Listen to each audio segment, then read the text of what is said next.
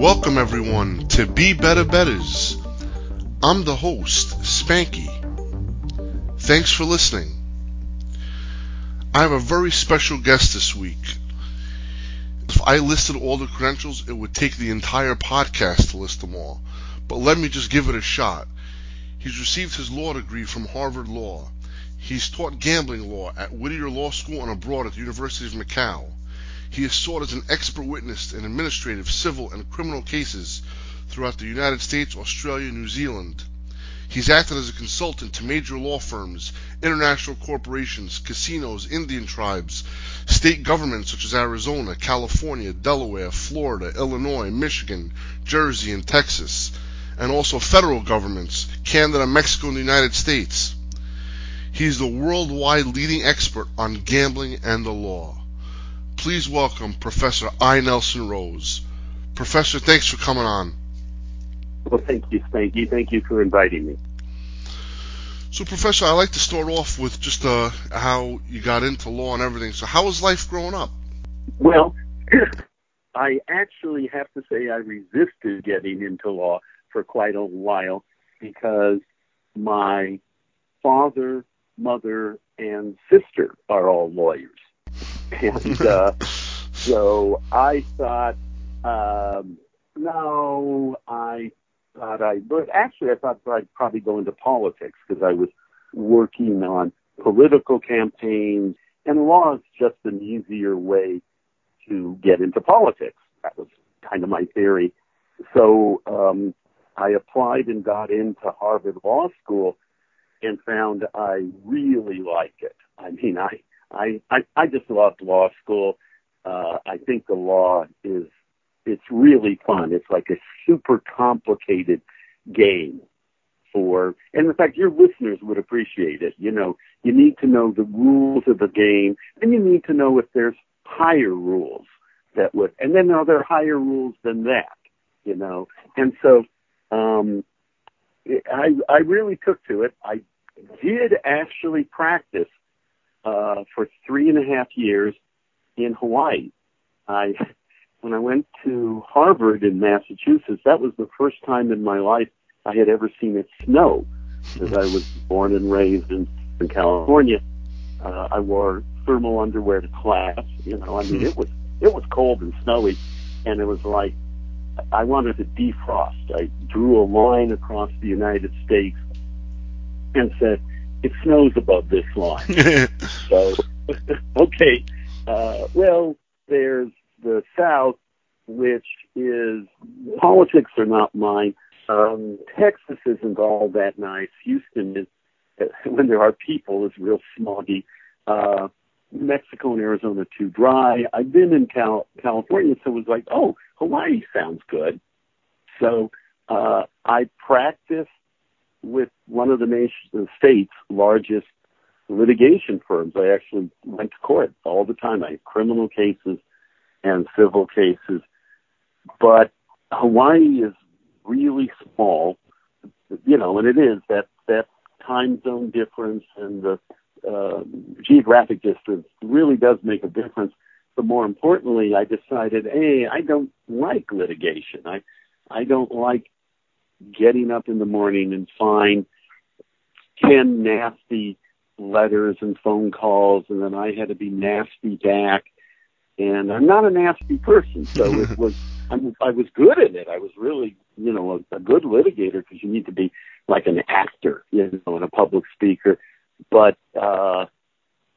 when I had a case of a premature baby, and the question was, I was representing the hospital, and they wanted to pull the life support. And it was like, okay, you know, you go out drinking after a case like that. And I didn't want to become an alcoholic. So it was like, all right, I'm going to try to get into teaching. So the interesting thing for me about teaching was not only did I really enjoy it, or as my wife says, they have to laugh at your jokes because you're giving them grades. And I go, no, it's anonymous grading. They don't have to laugh at my jokes. But they, you have to write. And I've always liked writing. I was even writing. When I was in law school, I wrote about collection of gambling debts. And they want you to write, it's publish or perish. And I realized still nobody is writing seriously about gambling law.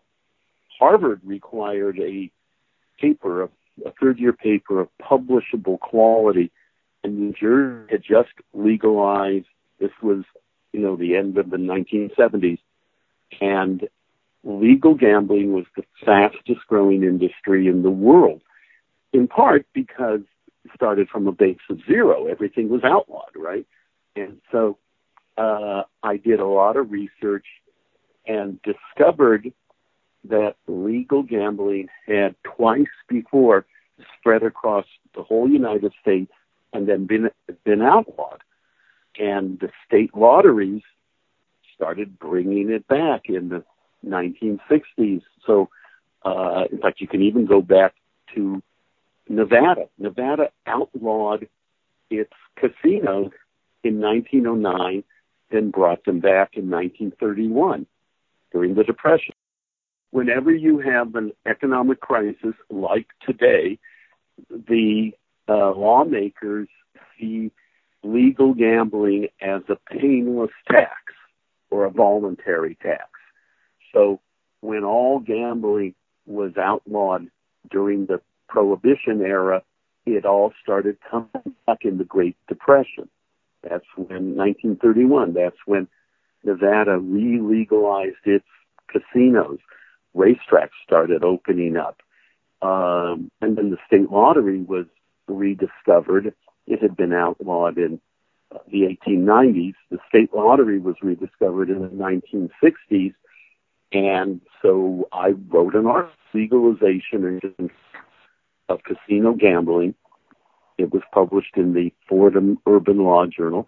And I said, we're about to enter the third wave of legal gambling. This will be the third time in American history that gambling will spread everywhere. Now, I couldn't predict, Indian gambling or internet, but I was kind of right on the money saying, yeah, here's what's going to happen. All the states, and instead of taking their neighbor states' money, the disposable income, they have to go to the next level, and eventually we'll have casinos. And in fact, eventually we'll have sports betting. That was really the only major form of gambling that hadn't spread because there were federal prohibitions. So, so I was practicing law in Hawaii, got a job teaching as a professor at Whittier Law School, and started writing serious articles about legal gambling, and then started getting calls from casinos and big bettors, investors, governments that wanted to know, what do we do? Like one of the very first opinions, the Bell Gardens Bicycle Club, at the time, the largest card club in the world, and the radio wouldn't take their commercials, their advertisements, and they were basing it on a prohibition against advertising lotteries on the radio. So I gave them a legal opinion that poker is not a lottery. And the lawyers for the radio station said, gee, we agree with Professor Rose, take their money and run the commercials. So it took off from there. And then it started becoming international. So I still teach every summer, have for the last 14 years. I teach gaming law at the University of Macau. And Macau, the size of Washington, D.C., and it makes more money than all the casinos in the United States combined. So it's all international. And then I started looking into and writing about internet gambling. I co-authored a book, well, 2 editions, in fact, Internet Gambling Law. I wrote my first book, Gambling and the Law. and advising, big bettors, people who wanted to get into the business, taking bets, supplying, giving the supplies to legal gambling. And, it's been quite a trip. This is an incredible story, Professor. This all started from your third year at law school, you said, where you just had to write a publishing quality paper. What geared you towards gambling? Like, what was the thing? Because it's like a butterfly effect. This changed your entire life for you to, write about gambling law. Were you a gambler yourself? How did that seed get set? Well, the way it actually started was, yes, sure, I was a gambler. I mean, when I was in college, I used to spend hours a day practicing county cards for blackjack. The problem is, I wasn't part of a team, and if you make one mistake every half hour, you cut your advantage. So I never was really that good. I ended up working with people like Ken Houston and a lot of other top blackjack players. I don't have a poker face. I can't even win at the $2, $4 tables in Gardena or Las Vegas. I'm good on the internet because then they can't see my lack of a poker face. But actually, my favorite game was craps. And the problem is, of course, there is no way to get an advantage on that. And it's so fast. There are some forms of gambling you can win. Blackjack, sports betting, the stock market. But you've got to put an enormous amount of time, and you have to be real disciplined. If there's no overlay, you don't make a bet. The reason I got into it, I was interested in it, but it was actually during college. I was a social psychology major, and it struck me that we were the first generation that didn't have to worry about food, clothing, and shelter. So we had leisure time. And so I was really interested in what do people do when they don't have to worry about food, clothing, and shelter in an industrialized nation. And so I was interested in television, the amusement parks, and of course, and other forms of gambling, and all gaming. But once I started studying gambling, it swallowed up my life in terms of I just don't have time to look at all those other forms of, what you call amusement, entertainment. By the way, the other thing I was interested in is we used to call it victimless crimes, right? Like prostitution and illegal gambling. Now, because so many times they're legal, I call it morally suspect industry. And they have special rules. Like the legal brothels in Nevada are the only legal industry in the United States that cannot advertise. And that has been upheld by the federal courts.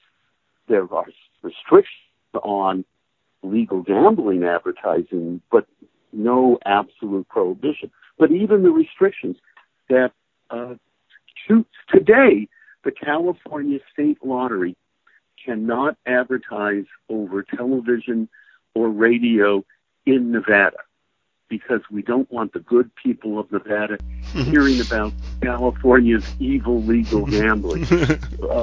You can only advertise a state lottery in a state that has a state lottery. Nevada doesn't have a state lottery. So, so there's these weird laws, like I said, morally suspect industries. I started trying to put a book together on that. I even got what is an unbelievable book. It's called The Law of Slavery from 1845. If you think about it, slavery is the most morally suspect industry. And so I want legal prostitution, the amazingly quick decriminalization of marijuana. You know, it took more than 40 years to go from no state lotteries to today where all states except a half dozen have state lotteries. But the first decriminalization and now, frankly, de facto legalization of marijuana was much faster. Gay rights, gay marriage was much faster. What I liked about studying gambling was I could actually see how the laws was changing because society was changing. That gambling, you remember, this wave, there were no state lotteries in the 1950s. None. They'd all been completely outlawed. The lotteries alone are bigger than the movie industry. And so we had society learning to accept gambling as a part of life again, and the law then had to change because otherwise the money was all flowing out of one state into another or overseas. And if you never, as a lawyer or a professor of law, legal scholar, get to see how laws change to meet society. So it was fascinating for me. I wish I had the time to study the other, marijuana, other recreational drugs, legal prostitution, which is changing in other countries a lot. These are pretty big issues. Wow, fascinating stuff, Professor. Fascinating. So, as you're developing this expertise for gambling law, in your experience, as you're becoming an expert on the subject, how little or how much does the public and other quote unquote legal scholars know about gambling law? Like, did you notice? What did you notice? Yeah, a great question, because even today, most lawyers really don't have a clue. The public, even today, has very little knowledge, except for those who read my column, gamblingandthelaw.com, which is now just a rarely written blog. I do, by the way, have a lot of information on my website, gamblingandthelaw.com. Even today, most lawyers aren't going to know enough about this field, gaming law, to help their clients, because it's a specialty. It's like if I were involved in a big real estate transaction, I would go to a real estate lawyer. I wouldn't try to do it myself. And gaming law is a real specialty. I would say, as much as half of my clients are actually lawyers and law firms who are representing other people, and they brought me in to help.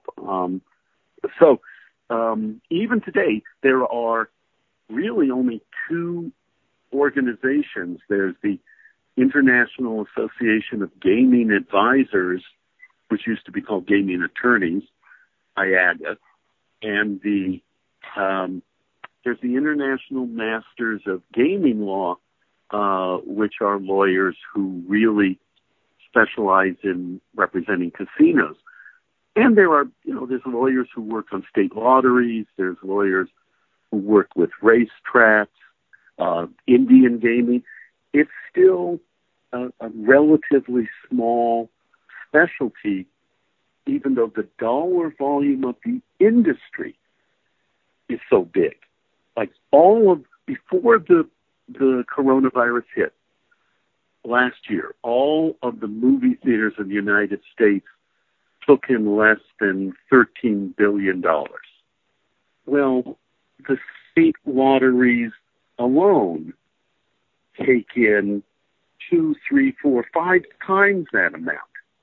And if you look at the dollar volume of, like how much money is bet, it's over $1 trillion.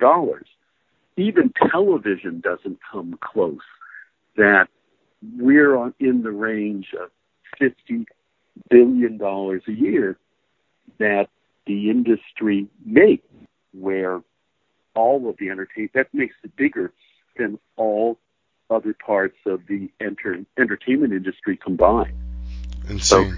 So it's a fun specialty to be in, and it's nice to be dealing with clients who can actually pay, like problem gamblers. I incorporated the California Council on Problem Gambling, but most of my cases are people who have an idea for another form of gambling and they need a legal opinion, or, investors who want to know if this is a good thing to get into, big bettors, and even people who are on, the wrong side of the law, people who have gotten in trouble for illegal bookmaking or not paying their taxes or something like that. A lot of interesting issues. Yep, it's fascinating stuff. You definitely have seen and been involved in so many facets of the gambling law business that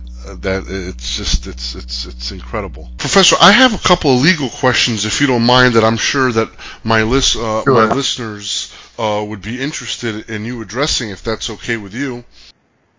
Absolutely. These are not legal opinions. They have to create an attorney-client relationship before they can rely on anything I say in your podcast. Absolutely. But I will do my best.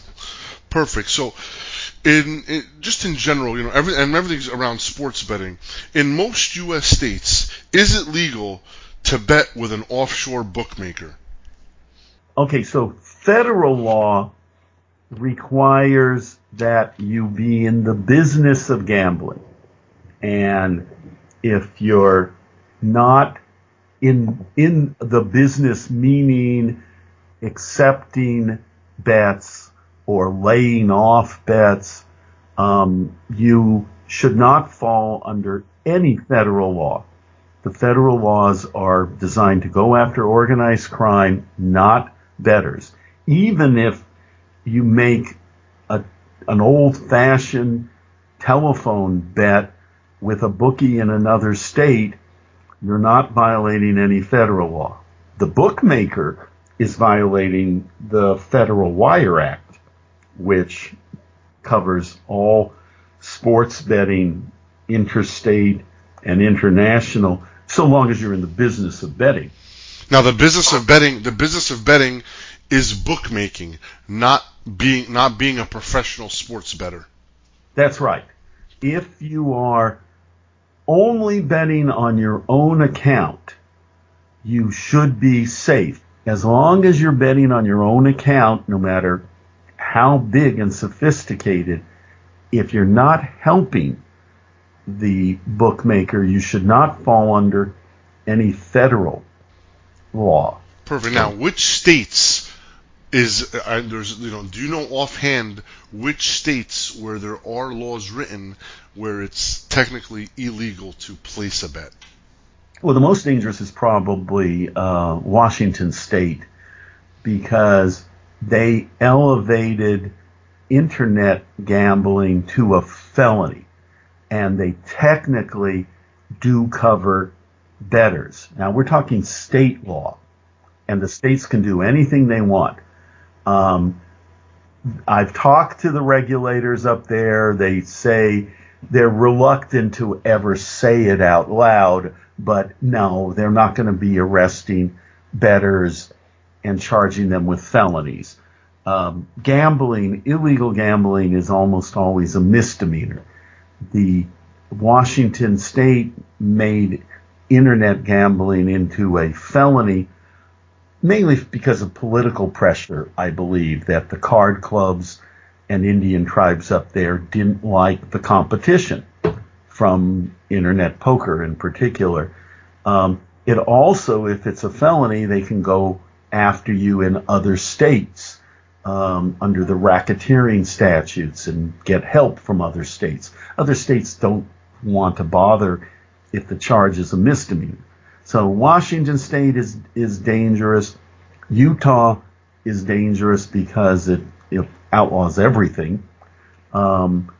California actually has a statute that's more than 110 years old that makes it a misdemeanor to accept, record, or make a bet on a contest or purported contest of skill, speed, or power of endurance. So in other words, sports betting is illegal in California, period. I know of one person who was charged or going to be charged with making a bet in California because the prosecutors made a mistake. They went in, they thought he was a big bookmaker, and they sat and they raided the house. They waited for the phone to ring, which is the way bookmakers, used to operate. And the phone didn't ring because he was only a bettor.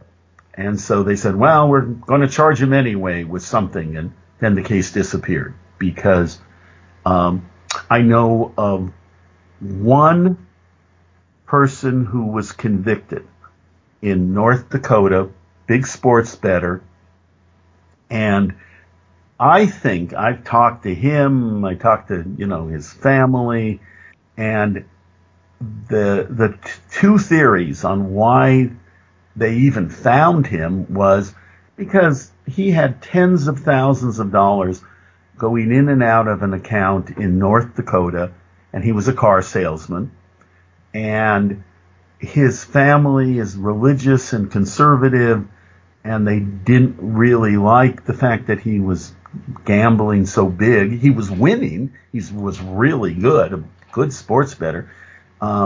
So they called the feds, or the feds said forget it, and they called the state. Or just because there were such large amounts of money going in and out of his bank account that the bank thought he was a drug dealer.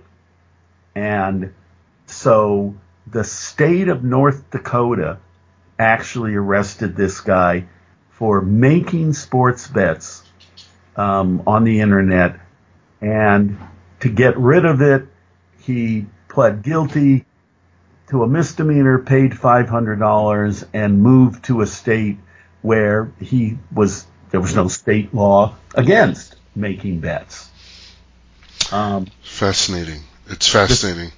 Now the state, I just researched again to make sure I was right, and I cannot find any state law in New York that makes it a crime to be a bettor. And New Jersey, where I'm in. And New Jersey. There's no state statute. We know there's no federal statute about merely being a bettor. And there's no state statute in like New York and New Jersey.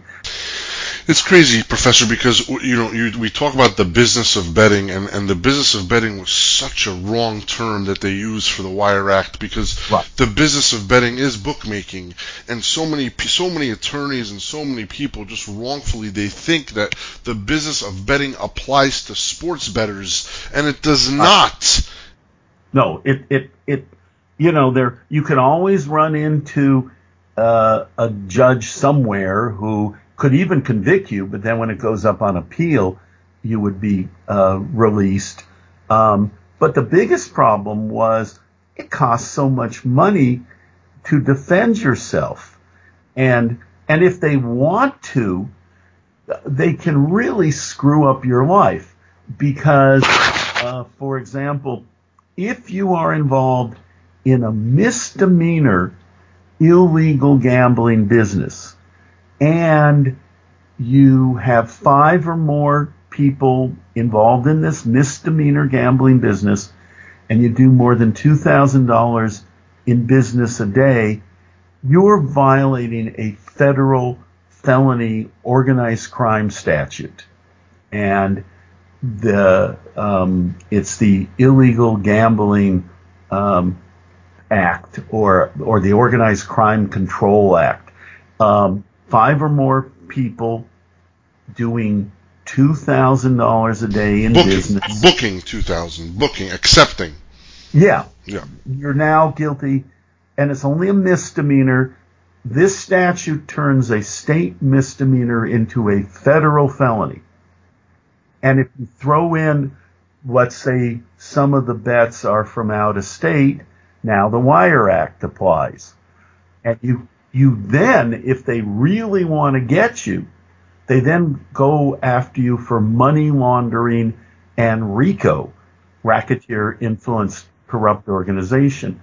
And under the RICO statute, they grab everything you own, and then you have to prove, they've got the burden of proof, but you have to prove that everything you own was not coming out of illegal gambling funds. Yeah.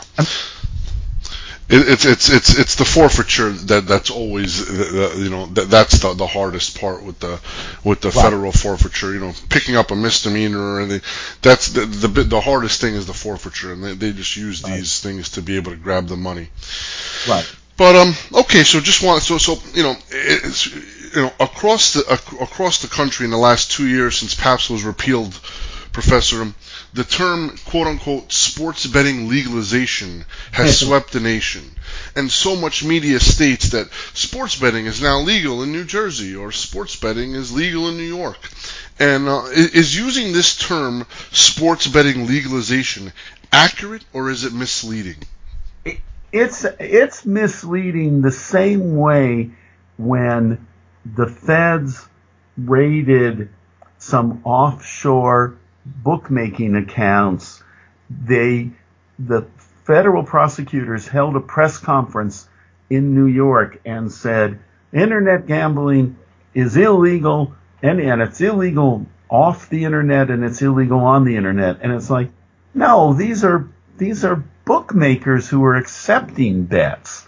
What happened with PASPA, the Professional and Amateur Sports Protection Act, it was a federal statute rammed through by Bill Bradley, who's a former NBA star and became a senator from Pennsylvania. And he didn't like the fact that state lotteries were getting into the sports betting business in the 1990s. So he said, got this statute that says, if you're a state and you already have sports betting, you can continue to have it. However, if you are a state that doesn't have sports betting, that makes it a crime to be a bookmaker, you can't decriminalize, you can't legalize sports betting. And I've been saying for years that's completely unconstitutional. I worked with Senator Ray Lesniak in New Jersey, writing the bills to say, okay, let's get rid of, how do we challenge that? And so New Jersey legalized sports betting. The biggest opponents of sports betting are the NFL and the NCAA. And so they filed lawsuits against the state of New Jersey. And when it got to the U.S. Supreme Court, on my website, gamblingandthelaw.com, I have articles where columns I was writing saying, here is what's going to happen in the U.S. Supreme Court.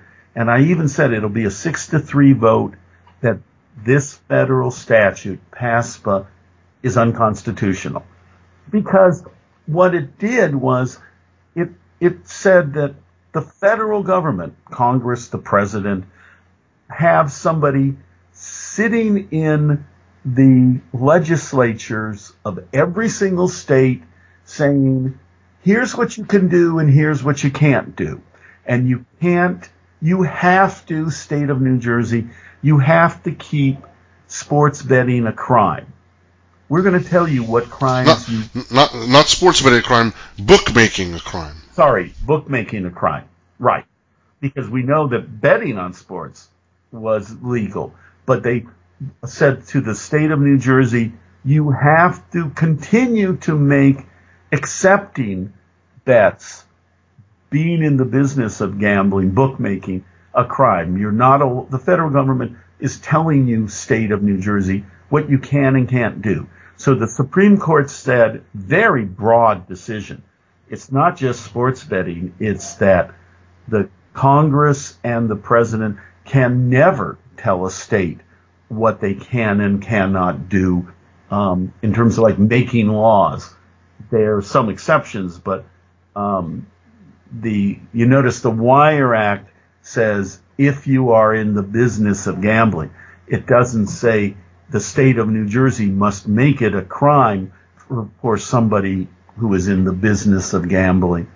So May 2018, the Supreme Court came down with this decision that said PASPA is unconstitutional. Then you have to look around. What other federal prohibitions are there? And there are no federal statutes or constitutional federal statutes that would prevent a state from doing just about anything it wants intrastate. So the state lotteries can take bets using the phone and internet.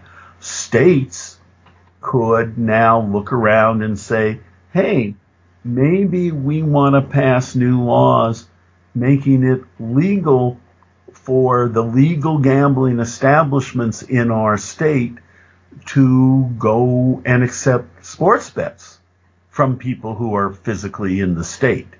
And there was an explosion. I think we're up to 14 states now.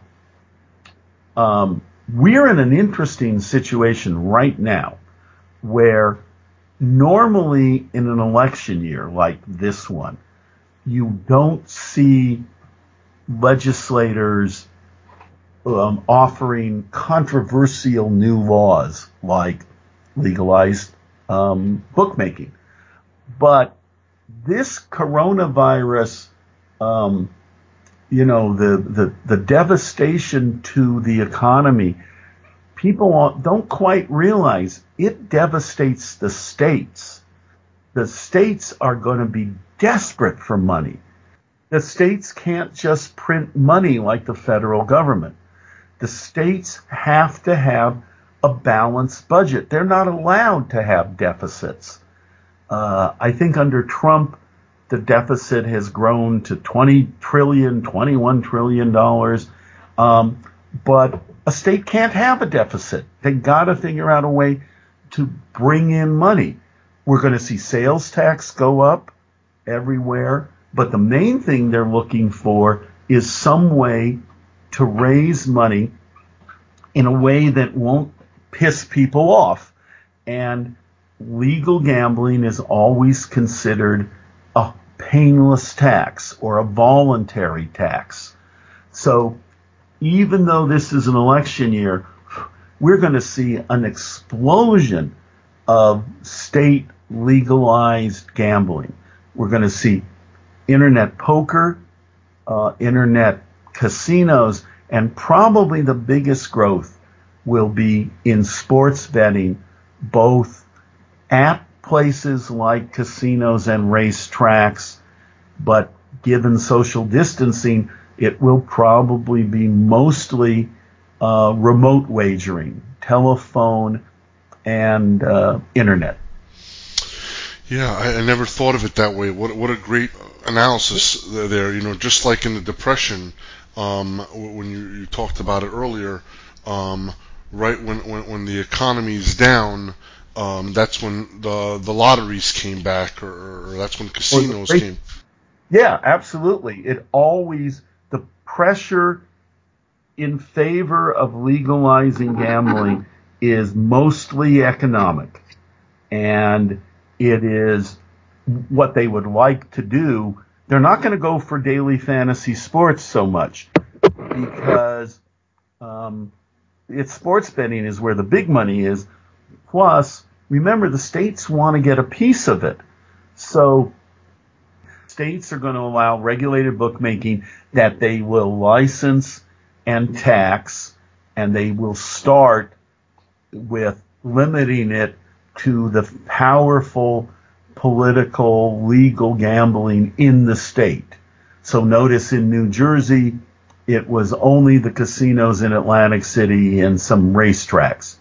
When sports betting comes to Connecticut, it will be the two Indian casinos, Foxwoods and the Mohegan Sun, because those are the two largest employers in the state.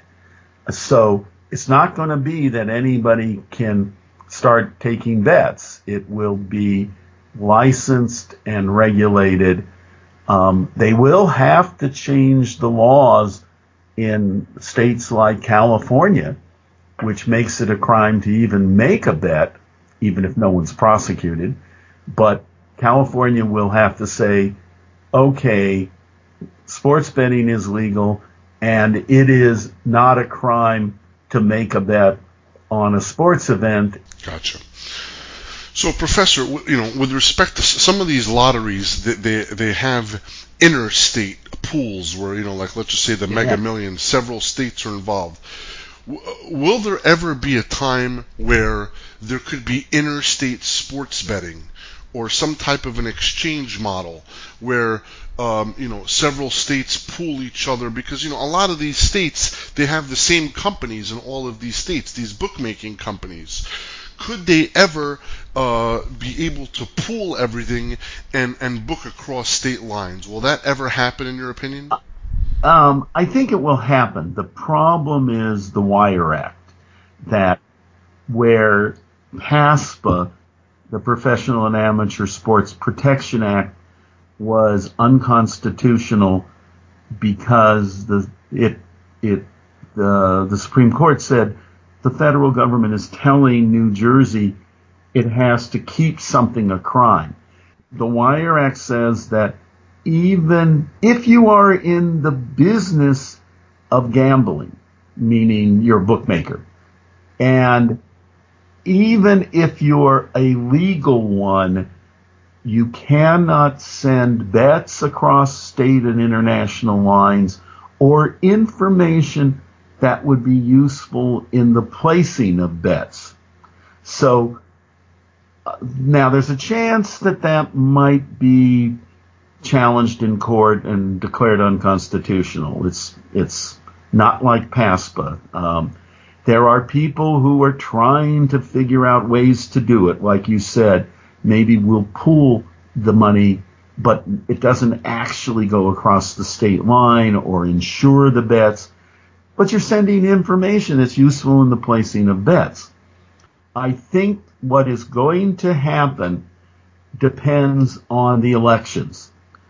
Gambling is usually not a Democrat versus Republican or liberal versus conservative issue.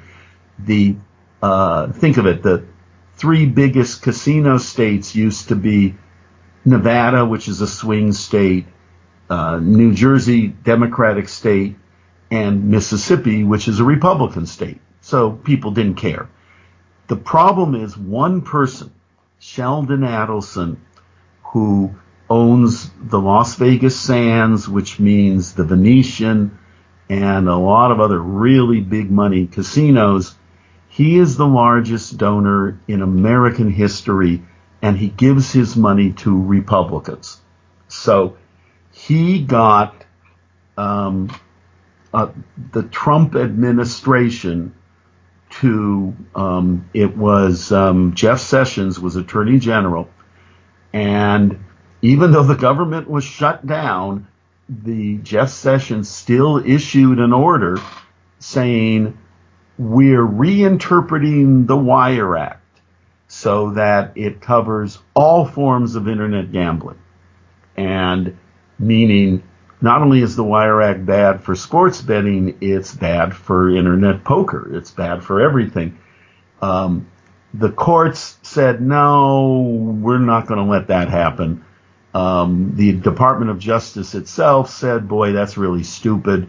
But it is now technically the law, and it's going to become a problem next year, that the Wire Act has now been reinterpreted by Donald Trump and his Attorney General, Jeff Sessions, to mean that all internet gambling is illegal.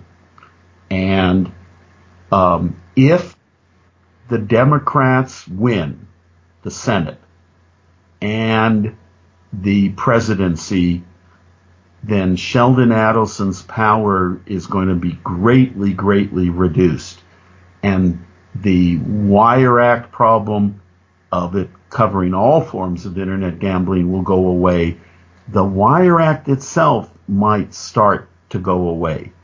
Because if you think about it, if it's a legal bookmaking business in New Jersey, and there's a legal bookmaking business in New York, why can't they take bettors from each other? Absolutely, Professor. Great point. And it also incites competition, which is just better overall for the consumer. That's right. So why should Utah care? And for forms of gambling where you have a liquidity problem, where you need a lot of players like internet poker, right now we've got Nevada, Delaware, New Jersey, and Pennsylvania can all pool their players. Well, why can't they take players from England, which has legal internet poker? There's no special statute. Like, it all comes down to, gee, does the Wire Act really apply? So, and again, why should Utah or some Republicans who don't want gambling in their state, why should they interfere with the legal gambling in other states, some of which are Republican states like Mississippi? Yeah, it's all Adelson. From what you're saying, it's all Adelson trying to just protect his interests. Right. And it's not a red or a blue issue. It's just an Adelson issue, it seems. And, right, but Adelson, yes, except the problem that Adelson is a donor. Can't control the Republican Party when it comes to gambling issues. Gotcha. So, Professor, I think something that's very important to touch on, I know you do pro bono work for Problem Gambling, and, a lot of my listeners, they want to, the name of the podcast is called Be Better Betters, and you always, I try to give advice on how to become a better bettor, and I think, given all the problem gambling that you've seen, yes. How problematic is it, and what advice can you give listeners, to be able to control and have the discipline that it takes to excel as a sports bettor? I think it is hard because you use the right word, it's discipline. You have to, you're looking for overlays, right? It's not just that you're going to win this bet, because you're not going to necessarily win that bet. But you want to, when you do win, you want to be paid off at better odds. There was a professor, John Rosecrans, at the University of Nevada, Reno, wrote a book on the degenerates of Lake Tahoe.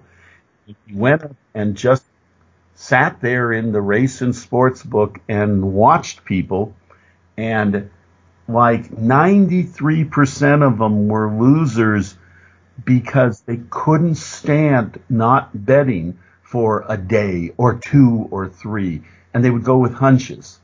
I don't know how you overcome that, but I would say from what I've seen of problem gamblers, the biggest problem is credit. That you shouldn't walk into a casino with credit cards or get markers. You shouldn't bet with a bookie without having the money deposited, or at least, and you can, if you can trust them, or sitting aside.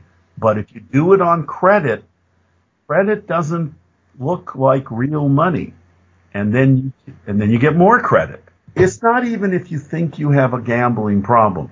I think if you're gambling a lot and you're busy looking for sources of money, that's the time you absolutely stop betting on credit. Perfect. You're digging yourself deeper and deeper into a hole, and you will require luck to get out of it, and you don't want to be in that situation. So, what great advice, Professor. Thank you. Thank you. Thank you so much, Professor. That, sometimes it's the bets that you pass on is the best bet you can make. That's great. That is a great way to put it. Yeah. Professor, I really appreciate the time that you've taken here to speak with me and to be able to share all your expertise with my listeners. You are one of the best, and you've helped me personally during my legal problems, and I'm forever grateful for that. And I hope to never need your services again now. but I know. If you come up with like a skill game that you want to have on the internet, I give legal opinions. Of course. For people who are doing legal stuff. Oh yeah. I was doing legal stuff too, obviously, Professor. I was just, you remember my case. I was wrongfully accused, obviously. So. That was, your case was, what happens in cases like yours is the government doesn't understand what people are doing. Yes. And so you have to explain it to them. Federal prosecutors don't understand what people are doing, so that is legal, and so sometimes you just have to clarify, let them know, hey, what I'm doing is legal, and here's what it is. Yeah, my case was out of Queens, New York, and so it was a New York State case, if you remember, Professor. And I was beating bookmakers, if you recall, and bookmakers, I was beating them so much that they wind up giving me accounts to play into, and all of a sudden they thought that I was part of their illegal bookmaking business, when in fact they were part of my legal betting business. So that's right. Your problem was that you were wrongfully accused. Yeah. I've got another guy who was involved, real big bettor, and the bookmakers didn't want him, they wanted to limit his bet because they want to limit their exposure. So he set up phony accounts, and the state charged him with bookmaking or aiding and abetting the bookmaker, and never bothered to, I can't go into the details, but nobody ever told him, the state statute says if you are just a bettor, if you're a player, they can't charge you with being a bookmaker or being in the business of gambling or promoting gambling. And so they took an enormous amount of money from him as a forfeiture. And he's still now got a good lawyer, and they're trying to get the money back. Yeah, when it comes to gambling cases, especially in the criminal world, it's always about the money. I don't think putting illegal bookmakers in prison is really going to benefit society in any way. No, and unfortunately, a lot of time the prosecutors get to keep the money. Yeah. So there's an incentive to go after illegal bookmakers, but even people who look like they're illegal bookmakers and they're not. And so it's the only incentive. That's the driving force. Is the money. If somebody's, it's always, at least that's my opinion. Unless the other thing is if it's organized crime, yeah, or it's somebody who is thumbing their nose at the prosecutors. So when they went after some of the internet bookmaking operations, it was because they were going onto, television and saying, hey, what we're doing is legal and they can't do anything, or they can't do anything about it because I'm in another country. Of course, yeah. You don't want to do that. You never poke the federal government. That's the worst thing you can ever do, obviously. Absolutely, yeah. So thank you again. This has been a lot of fun. I really appreciate you taking the time. Thank you so much. Great talking with you. Stay healthy. Thank you. You too now, Professor. Man, that was so much fun. Very educational. I hope you guys enjoyed it as much as I did. He's the leading authority. There's so many wannabes out there. So many attorneys think they know about gambling law, and honestly, they don't know anything. This guy wrote the book. Literally, he wrote several books on gambling law. So, but he just knows his stuff. He was instrumental in with helping me, and I had him review my case, and he gladly took it on and wrote expert opinions and whatnot, and he would have testified at my trial had I gone to trial. So he's just an all-around great guy, very humble for everything that he's accomplished. He's a plethora of information, and he knows so much. Even when I started my betting business, I would, refer to him, call him, email him, and he just knows his stuff. He's, when it comes to gambling and the law, which is his trademark, and his website, gamblingandthelaw.com, there's just simply nobody better. I'm proud to call him a friend, and if anybody out there has any legal questions or anything, you could reach him, and he's very approachable, and just an all-around great guy. Thanks so much for the time. Until next time.